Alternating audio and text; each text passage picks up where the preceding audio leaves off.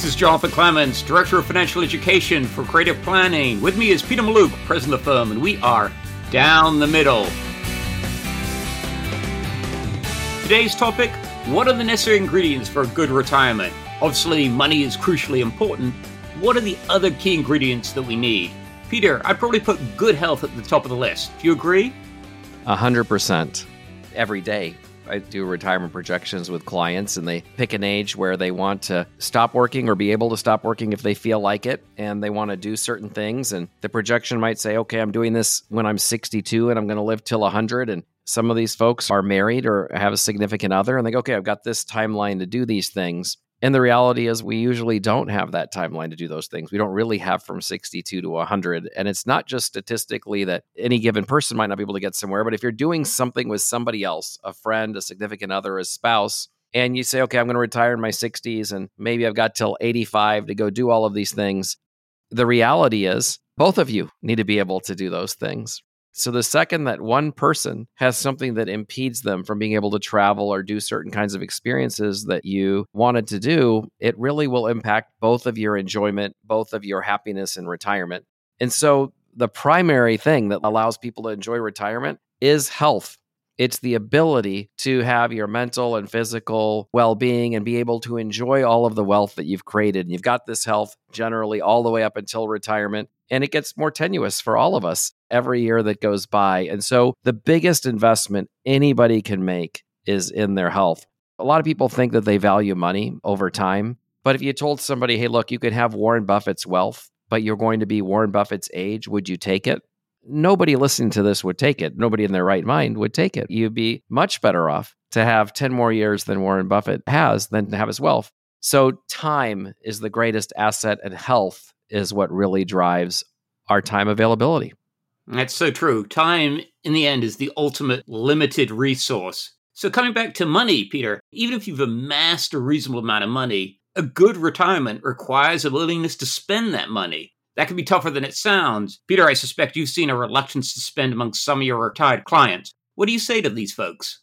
This is a recurring theme, and we try to have all the wealth managers talk to our clients about this, which is money is simply there to serve a purpose. And you have things that you care about. You have dreams, you have values. You might want to help your kids. You want to help charities. You might want to go on vacations. You might just want to sit at home and watch football, but you want to know that you're financially independent and can do anything whenever you want. Money is a means to an end. But a lot of people that are successful, that top 10% of the population that's put away a couple $1,000,000, they got there by putting off satisfaction and pushing all this into the future. So it's very hard after a lifetime of this incredible discipline to just suddenly flip a switch and go, I'm putting money in, I'm putting money in, I'm putting money in. Okay, wait, today I'm going to take money out. It's just psychologically traumatizing to some people. But like I love to tell our clients, your kids are not going to suffer from that same stress and trauma. They're going to have no problem taking the money out. So you've got to find a way to remember why you put the money away in the first time. And we talked in the past about certain experiences expire. They come with a timestamp.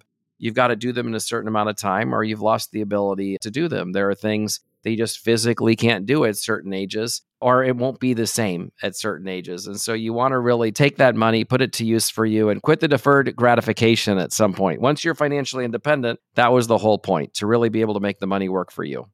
And sort of touching on what you said, Peter, in your earlier comments about health, a lot of people talk about travel as a retirement goal, but that tends to be a relatively time-limited thing. At some point in your 70s, maybe as late as age 80, your desire to get on the plane and fly across the Atlantic or fly across the Pacific is going to start vanishing. You're just simply not going to want to put yourself through it. So if you want to see Europe, if you want to see the Far East, you really should be doing it in your 60s and your early 70s, and that means you've got to be willing to open up your wallet.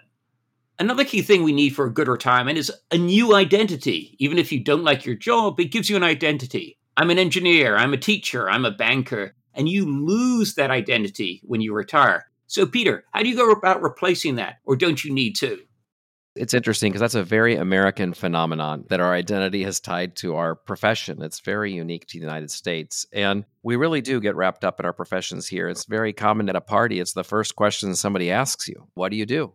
That's very identifying American characteristic and phenomenon. And I think that we do really tie our identity to our purpose. And so a lot of us, our purpose is our work, especially if you're in a job that's very gratifying. It's very hard, for example, doctors to retire, where all day long you're helping people and you're putting them in a better position and they're thanking you all day long. And then you're going to step away from that. That's very, very difficult. And usually when you're approaching retirement, you're at the top of your game, right? You've worked your way up the ladder. You don't have to work as hard. It's as enjoyable as it could ever be. And then all of a sudden, boom, you're gone. Also, on top of that, our friends are in the workplace, right? So you have the social network. And to me, ties to both your question now about happiness in retirement and also to health. It's fascinating. There's a study out of Harvard that says the number one indicator of health in retirement, and I got to say, it's unbelievable to me, but it shows up time and time again, is it's not diet, it's not genetics, it's social connection. Do you have people that you can comfortably talk to, that you enjoy your time with on a daily basis? One of the many reasons probably women live longer than men. They have 7 friends on average. Men have 1 friend on average. And I'm not convinced most men have 1 friend on average. So I think those social connections, a lot of our friendships are really not deep friendships. They're proximity friendships. It's kind of like when your kids are in grade school and you're hanging out with 20 people and your kids go to high school and all of a sudden you're not hanging out with those 20 people. It was more about proximity. But when you leave work, the difference in this journey is your kids go from grade school to high school and high school to college and you've got your work. But when you leave work,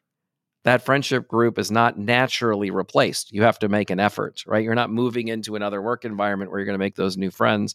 What I found with my clients, and this is anecdotal, is they tend to be happier if they have a sense of purpose to replace the work. Like there's something else that they feel great about. Now, some people, they love golf. That's what they want to do. Some people are in runs and walks and things like that. Some people are very charitably motivated, or they have a part-time gig that's more aligned with their passion. So that purpose part is a very big, big piece of enjoying retirement. And then the social connections is a very big piece of enjoying retirement. The people that I see that retire and they come in for their next review and they're not feeling good, they tend not to have that social network or that purpose to replace what they were getting in the workplace. So in terms of social network, a lot of people make it even more difficult for themselves because upon retirement, they move. They either go to a warmer climate or they go to a state with a lower cost of living. Peter, do you have any tips on how to handle that transition so you don't end up in a place where you're unhappy?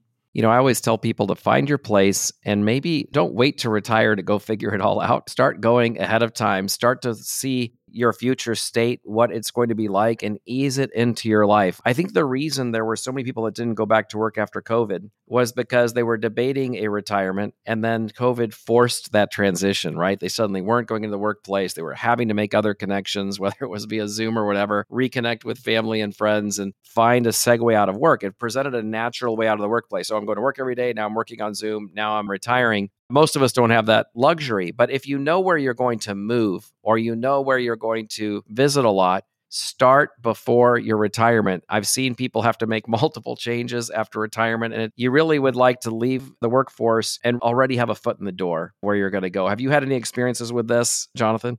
Yeah, I think it's really important to test drive your retirement in a variety of different ways. So, yes, if you're going to have a sense of purpose in retirement, there's some activity that you're going to say, not only am I retired, but I'm also volunteering for X organization, or I have this hobby where I do X. You better make sure that you like it. So you should be doing it before you reach retirement age. If it's just sort of wishful thinking, yeah, one day I'm going to write a novel. I have to tell you, Peter, if somebody really wants to write a novel, it's a really burning desire inside of them, they would have already written it. So if there's something you really think you want to do in retirement, you should be trying it out, and the desire should be so great that you'd be happy to try it out. Same thing with moving to a new place. If you think you want to move to Florida or Arizona or wherever it is, you should be spending substantial amounts of time down there so you make sure it's really what you want before you buy the condo and you start spending hundreds of thousands of dollars and you uproot yourself from your current life. You know, we all have this chance to test drive our retirement. People should definitely do that. Anyway, Peter, I know you don't like these podcasts to run too long, so it's time for your financial wellness tip of the month. What do you got for me? My tip of the day is we've all heard about bucket lists, but very few people actually write down the things that they want to do. I would start with that, but the piece that I would add is an end date. Like, I want to have a family reunion in Colorado by this date, right? put those dates on all the things you want to do. Force yourself to make them happen in the timeline where they make the most sense for most people to enjoy them. I think that if you can tie your bucket list to those dates, you're more likely to hold yourself accountable to it. All right, Peter, my tip of the month is to sit down and calculate your fixed monthly living costs. I'm talking about things like mortgage or rent, food, utilities, insurance premiums, and so on. Ideally, your fixed living costs should be 50% or less of your gross income. So not only do you have plenty of money left over for savings, but also you have plenty left over for discretionary spending, which is the fun stuff in life. On top of that, there's another key reason to calculate your fixed monthly living costs. It should be a key factor in determining how much emergency money you have, because this is the money you're going to have to spend if you find yourself out of work. You want to know what that fixed monthly nut is. So Peter, that's it for this month. This is Jonathan Clements, Director of Financial Education for Creative Planning, and I've been talking to Peter Mallouk, President of the firm, and we are down the middle. This show is designed to be informational in nature and does not constitute investment advice.